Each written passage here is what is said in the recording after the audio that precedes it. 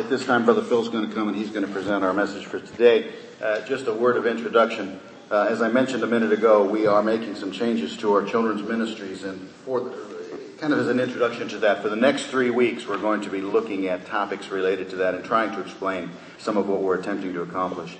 And so I hope, especially if this applies to you, if you're parents or grandparents and you're wondering about some of the changes, try to be faithful the next 3 weeks, because we're going to talk very specifically about those things.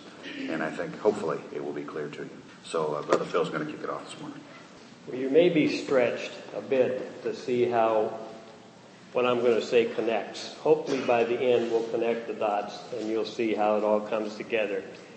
By the way, have you noticed that we're coming up on an election?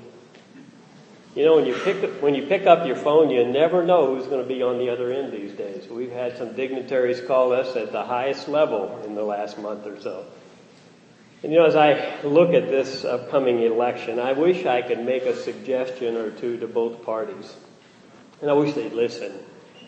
And one of the things, not likely is it, one of the things that I would suggest to them is to sit down and read through Proverbs just one a day from now till the election. It would only get them through 2.5 times roughly. I think we're 80 some days from the election. But it would help them a great deal if they would read those Proverbs and then put into practice the things that they've learned. And they should start in chapter 1. That'd be a good place to start. In fact, chapter 1, verse 7. I wish that they would hear this, that the fear of the Lord is the beginning of knowledge, but fools despise wisdom. The fear of the Lord is the beginning of knowledge, and fools despise wisdom. Did you sense that contrast between those who fear the Lord, who have knowledge, and those who do not and don't have wisdom? Time and again in Proverbs, wisdom is extolled. Practical wisdom for everyday life. Somebody said it's counsel from above for conduct here below. And that's a good way to see Proverbs. Proverb is written in short bursts. And so when you read through it, you read it that way. Proverbs is not a book that you sit down and read through. Oh, you can. But by the time you finish, your mind is so boggled from going so many different directions that it's hard to bring reason to it. And so the way to read Proverbs is a proverb, or even just a section of a proverb at a time.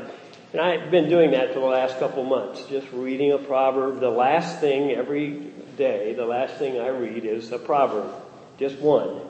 And I try to think it through for a few moments.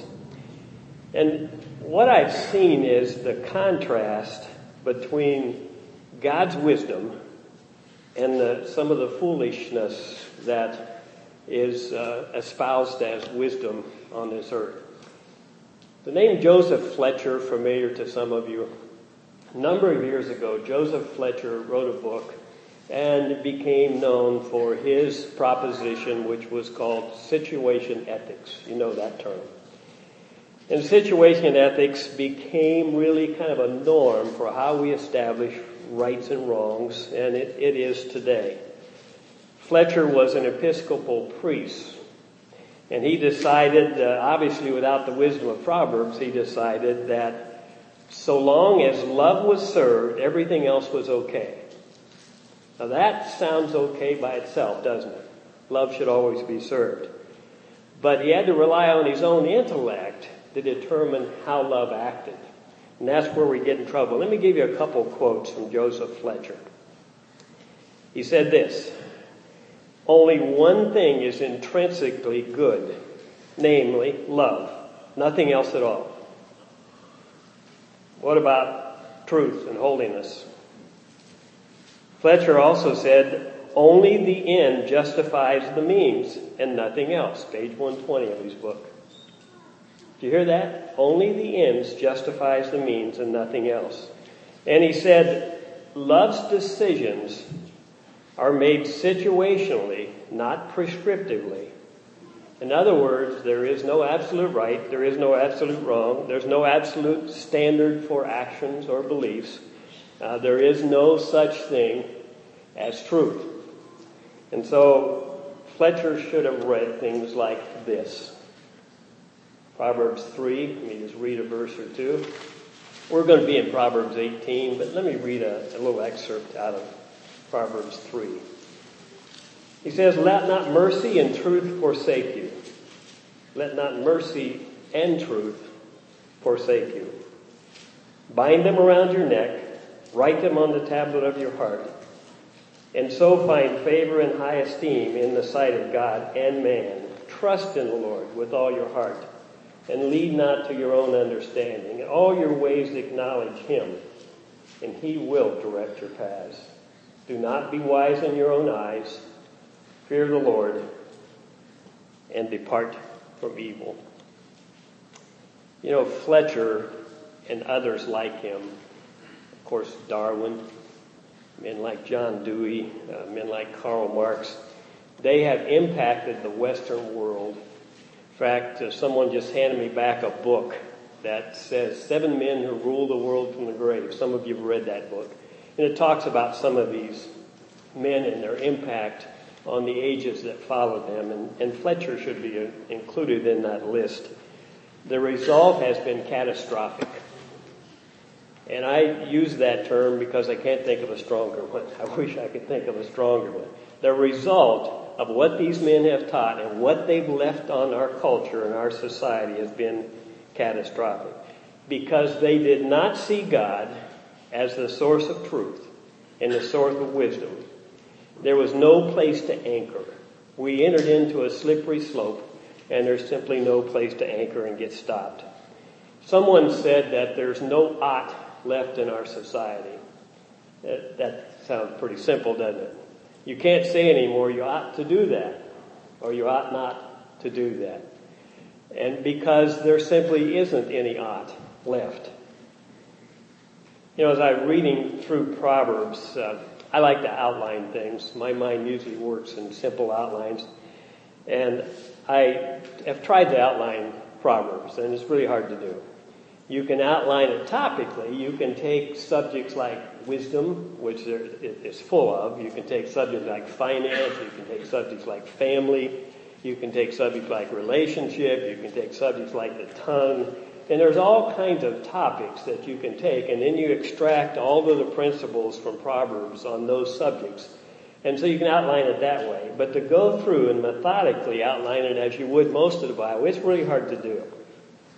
But here's what I found as I was thinking through this, and stay with me on this for a second, is that while it's hard to outline, there's this constant use of contrast and comparisons. That much of Proverbs is contrasting wisdom with foolishness, and you see that theme repeated. And then there are comparisons used and repetition used, and pretty soon you begin to realize that what's being espoused here is 2 entirely different value systems. 2 different worldviews. One worldview that's centered around the Lord and His Word, and one worldview that's centered around man and his thoughts. And so these 2 worldviews are constantly contrasted and compared, and then the end of those worldviews is taught. And the end of the worldview of humanism and all the things that surround it is not pleasant, and we'll see that. And so we're looking at one worldview centered on man, one worldview centered on the Lord. And remembering Proverbs 16:25, it says that there is a way that seems right to man, but the ways thereof are the ways of death. So in this conflict of worldviews, we'll see even in this little text this morning, only a couple verses, Proverbs chapter 18. You want to make your way there. But while you're doing that, let me ask a question. Who wrote Proverbs? Most of them. You know? You know. Solomon, right? Almost all. A couple of them are attributed to someone else, but he wrote most of them. And when you think of Solomon, there probably are some things that come to your mind. Do you remember at the beginning of his reign? And the Lord said to Solomon, ask, and tell me what I should give you. And so let me read to you Solomon's response to that.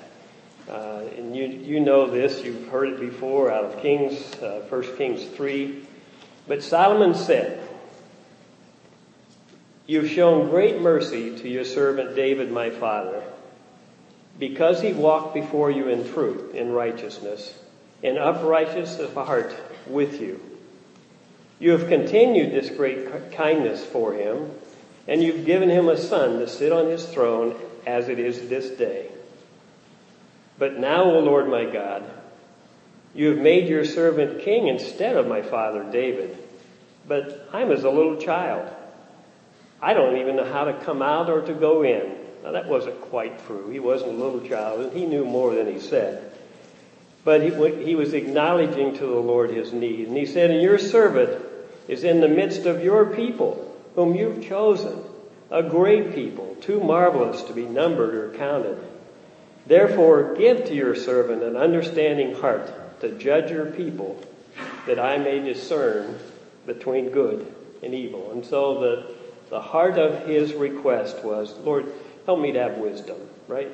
Help me to have an understanding heart so I can know the difference between good and evil.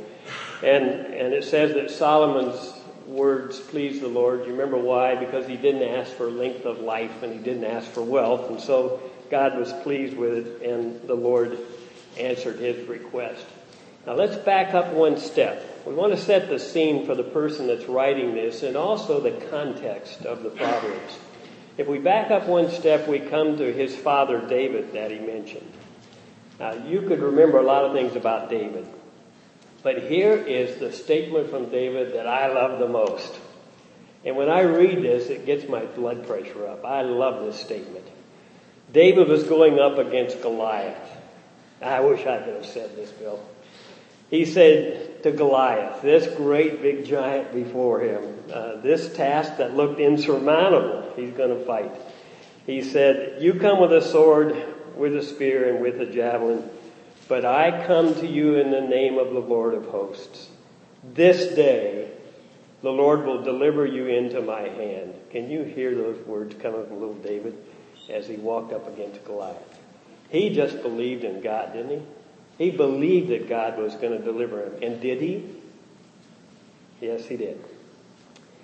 David and Solomon were far from perfect, as you read about them. But they knew where to go. They knew where to go for wisdom. They knew where to go for strength. And they knew where to go for the knowledge as to what they should do in their lives and how they should do it. David sang a song. 2 Samuel 22, he said, and I won't sing it. He said, "The Lord is my rock, my fortress, and my deliverer, the God of my strength in whom I trust. He is my stronghold and my refuge." Well, you get the picture. The writer of Proverbs was a man who knew God and who pleaded with God for wisdom. God gave it to him. And his father was David, a man after God's own heart. Can you imagine for a moment the stories young Solomon must have told about his father? Can you imagine having David for your father? You know, I remember as a little kid, my dad was about 5'6", and I remember trying to tell other kids about things that my dad did. My dad liked to box. I knew he boxed, and so I'd tell them about his father. But can you imagine? Solomon wasn't there, of course, but can you imagine say, "Hey, my dad went against Goliath"? You know, the stories he could tell about his dad. Well, Solomon, quite a man. David, his father, quite a man. And so what we're reading here comes from the life of people who knew and walked with the Lord and had proven the Lord. And so let's look at Proverbs 18, just a couple verses, and then we're going to come back for some application. Let's ask the Lord to help us as we read his word this morning. Father, we believe that we have before us your word, and we believe it to be wisdom from on high. And Lord, we also believe it to be the prescription for our life here on earth. God, would you help us as we spend these few moments together in your word? Would you help us to understand your intent? And then, Lord, would you help us to know how to practice it? in our church and in our families, in our homes, and in our own hearts and minds. And we pray this to the end, that the Lord Jesus might be lifted up. It's in his name we ask it. Amen. Proverbs 18. Let me just read a couple verses here. Track with me if you would. Verse 10 says, "The name of the Lord is a strong tower. The righteous run to it and are safe." And then the contrast. "The rich man's wealth is his strong city, and like a high wall in his own esteem." Some translations will use the word in his own imagination at the end there. And so let's just see what it says. The first, he says, the name of the Lord. Depending on which translation you have, it's probably capital L, capital O, capital R, capital D, right? And do you know what that is? That's Jehovah. Jehovah's an interesting name. In the name of the Lord. You know, he's not talking about some mystical chant that we say. He's talking about the person that is represented by that name. And Jehovah is his personal name. It's not a title. That's his name. Jehovah. Remember when Moses had the exchange with the Lord, and he's really nervous about going to the people, and he said, "Well, who should I say sent me?" And who'd the Lord say? He says, "I am. I am," the self-existent one. And that's the God that we're talking about, the self-existent Jehovah of the Old Testament, the Jesus of the New Testament. When Christ was being questioned, at one point he said, "Before Abraham was, I am." And they took up stones to kill him because they knew what he was saying. Jesus of the New is Jehovah of the Old, is the Lord that we're talking about in Psalm 18. The name of the Lord, the only sovereign Lord, the only power that can sustain us in any circumstance, the name of the Lord is a strong tower. You know, the picture here, there's all kinds of imagery in the Proverbs. And the picture here is a tower that's impregnable. You can't get into it. That tower will stand against any enemy, against any onslaught. And the name of the Lord, the person of the Lord, our Jehovah, will stand. And so the proverb starts with the wisdom that we have a strong tower. And then he says, the righteous run to it. I like that imagery too. Can you see the people seeing the enemy coming and behind them? And so what do? They run to the tower to get inside the tower because they know they're safe there. And so we see whatever difficulty coming and we run to the tower, the Lord Jesus, because we know we're safe there. It's our safe place. And then there's that contrast. The contrast says, the rich man's wealth is his strong city. So what's he run to? What's he run to? He runs to his bank account. Now, I don't think wealth is the only thing we could put in there. We could put in there anything that man esteems highly. Usain Bolt right now would probably say, my strength is my strong tower.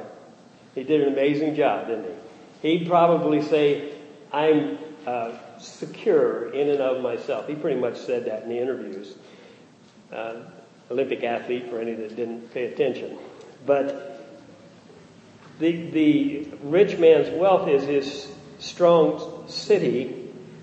It's like a high wall in his own esteem, in his own imagination. And that's just what it is. It's in his own imagination. Because it will not stand. The Lord alone is the strong tower, the safe place. So that contrast we see between the two. The strong city that will stand and that which will not. Richard Dawkins was a brilliant mind. I'm quoting these because I think it's important for us to see where we live today, where our kids are being trained today, and the influences on our life today. And so these are just people, but they're well-known people, and they're people who are esteemed highly in our culture. Richard Dawkins is thought to be one of the great intellects of our age, and he's a brilliant man. He's an atheist, which makes him a fool. but in human understanding. He's a brilliant man. And Richard Dawkins wrote a book called The God Delusion. And he saw his intellect as his strong place. And when you read it, and I've only read bits and pieces, I'm not going to waste my time studying the whole book. But what you see is a man who saw himself. He esteemed himself in his own imagination to be his safe place.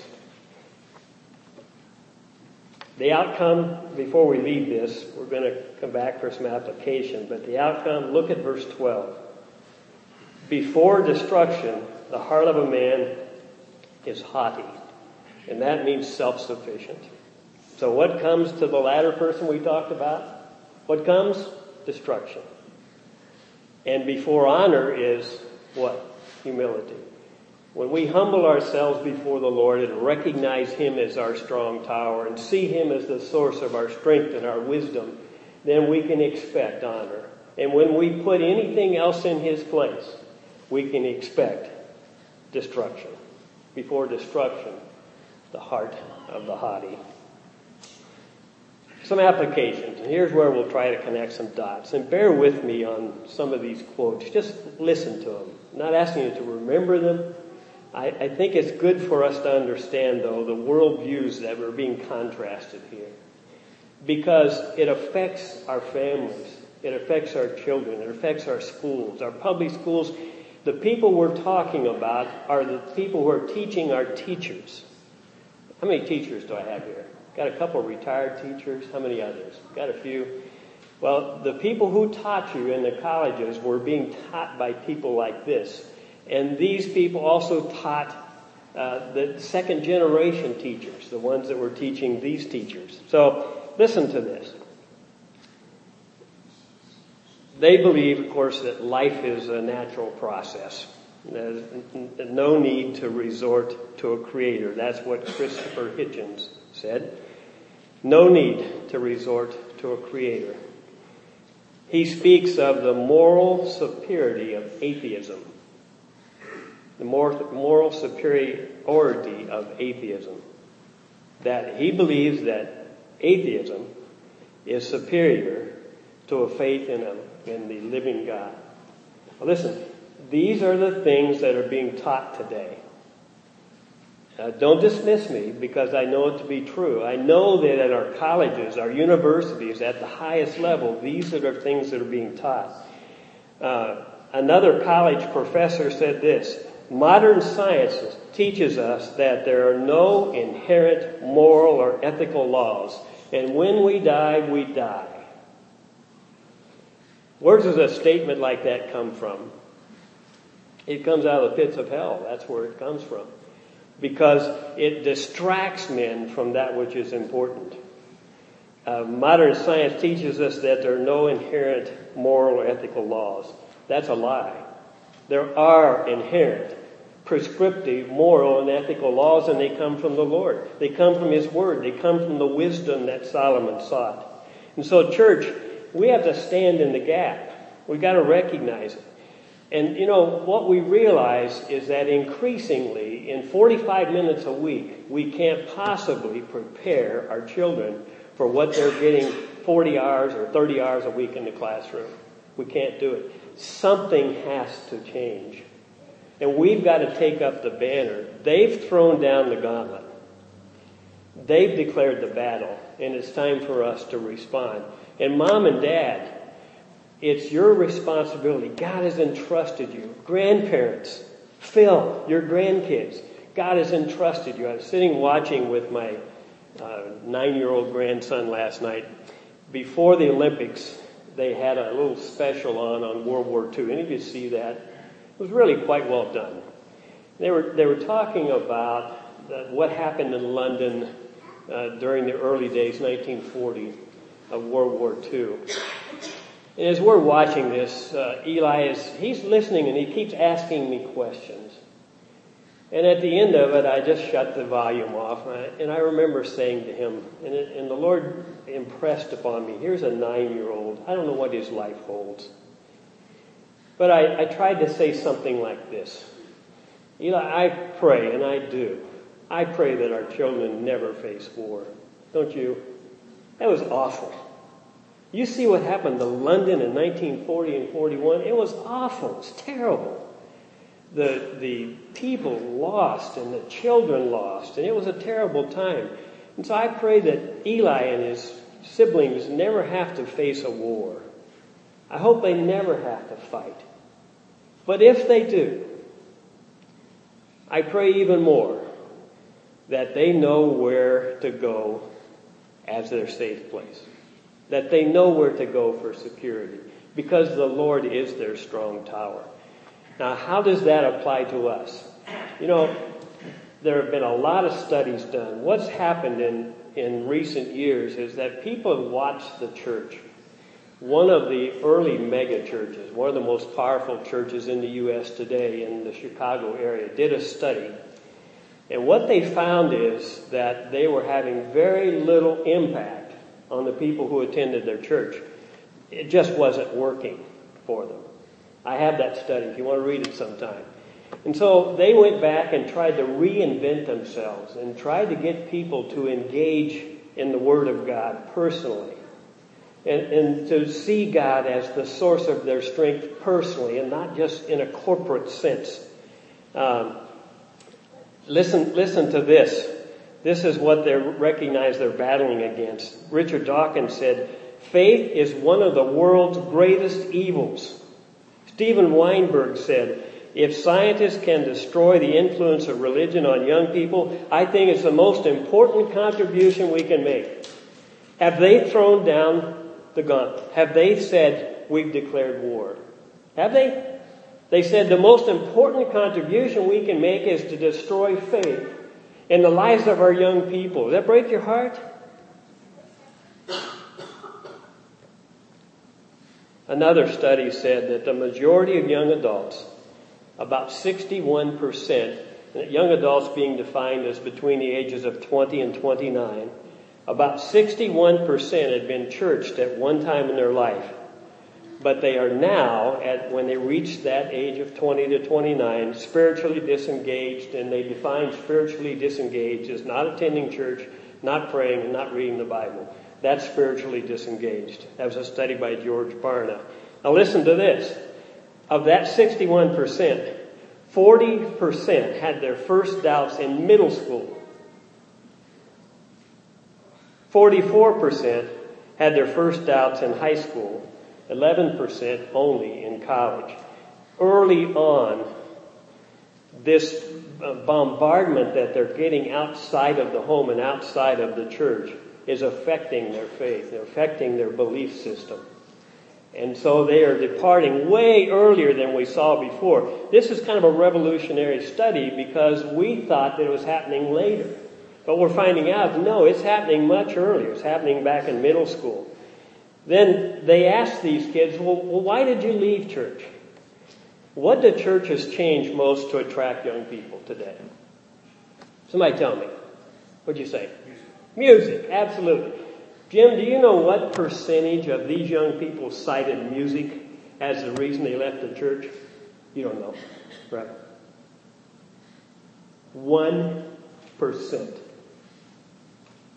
said music. And so we spin our wheels trying to create music that attracts young people, and 1% of them say that's the reason they left the church. A couple other statistics. Boring service, well, 12% said boring service.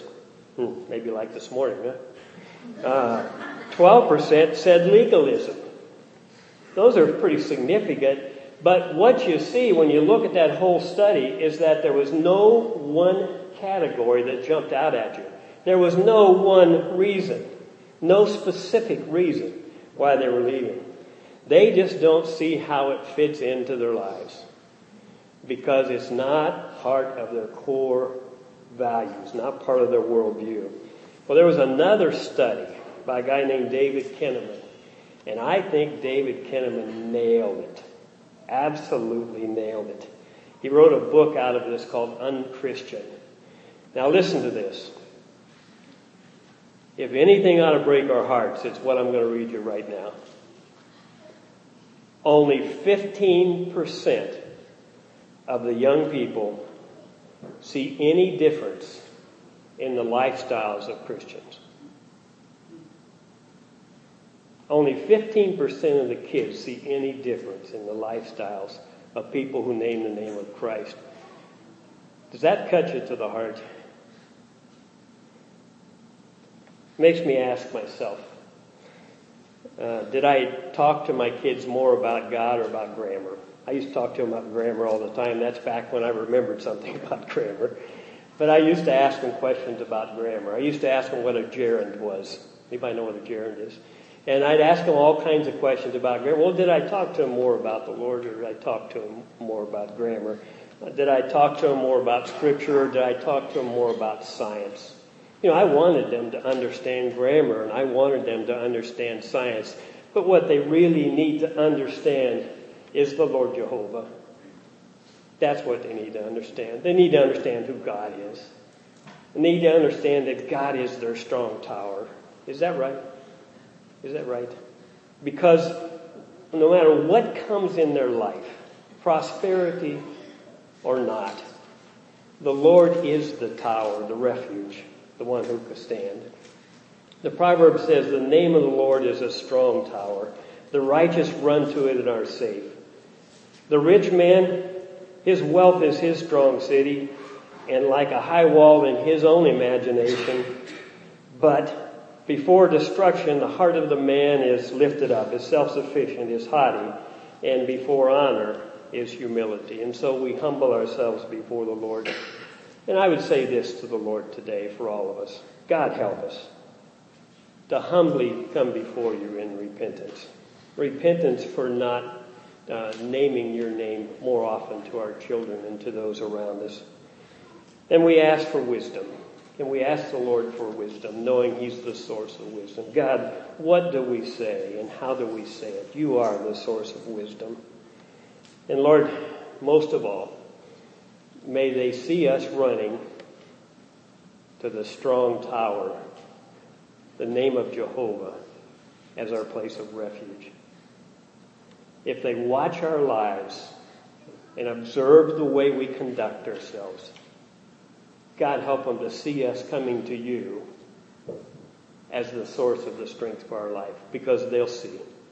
They'll see. Just like 15% only said they saw any difference in Christian lifestyle, I would pray that for us here this morning, that they'd see it in 100% of all of us. Bill's going to come and close. Forgive me for the statistics. I thought maybe it would help us to see something of the problem a little more clearly.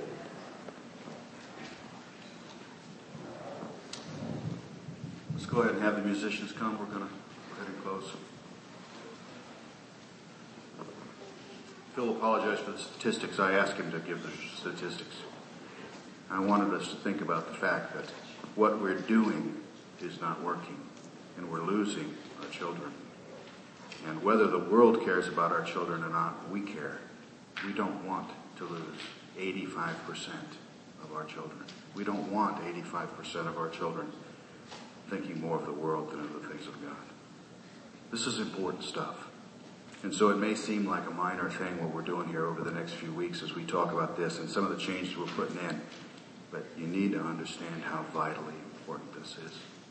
And we as parents and grandparents and just brothers and sisters in Christ in this church who are being looked at by these kids, we are the ones who they're saying they see no difference. God forgive us for that. That's horrendous. And so as we go right now to our time of invitation, we need to ask ourselves some hard questions. And over the next few weeks, I want us to be asking ourselves some hard questions. What do our kids see? What do they see when they look at us? What do the kids in this church, who maybe they're not part of our family, but nonetheless they're our brothers and sisters, or we want them to be. Maybe they haven't trusted Christ yet. They're not yet our brothers and sisters, but we want them to be. What do they see when they see us? Some of us need to do business with God. And some of us need to decide whether or not we care that the Church of Jesus Christ is losing such a ridiculous number of our young people.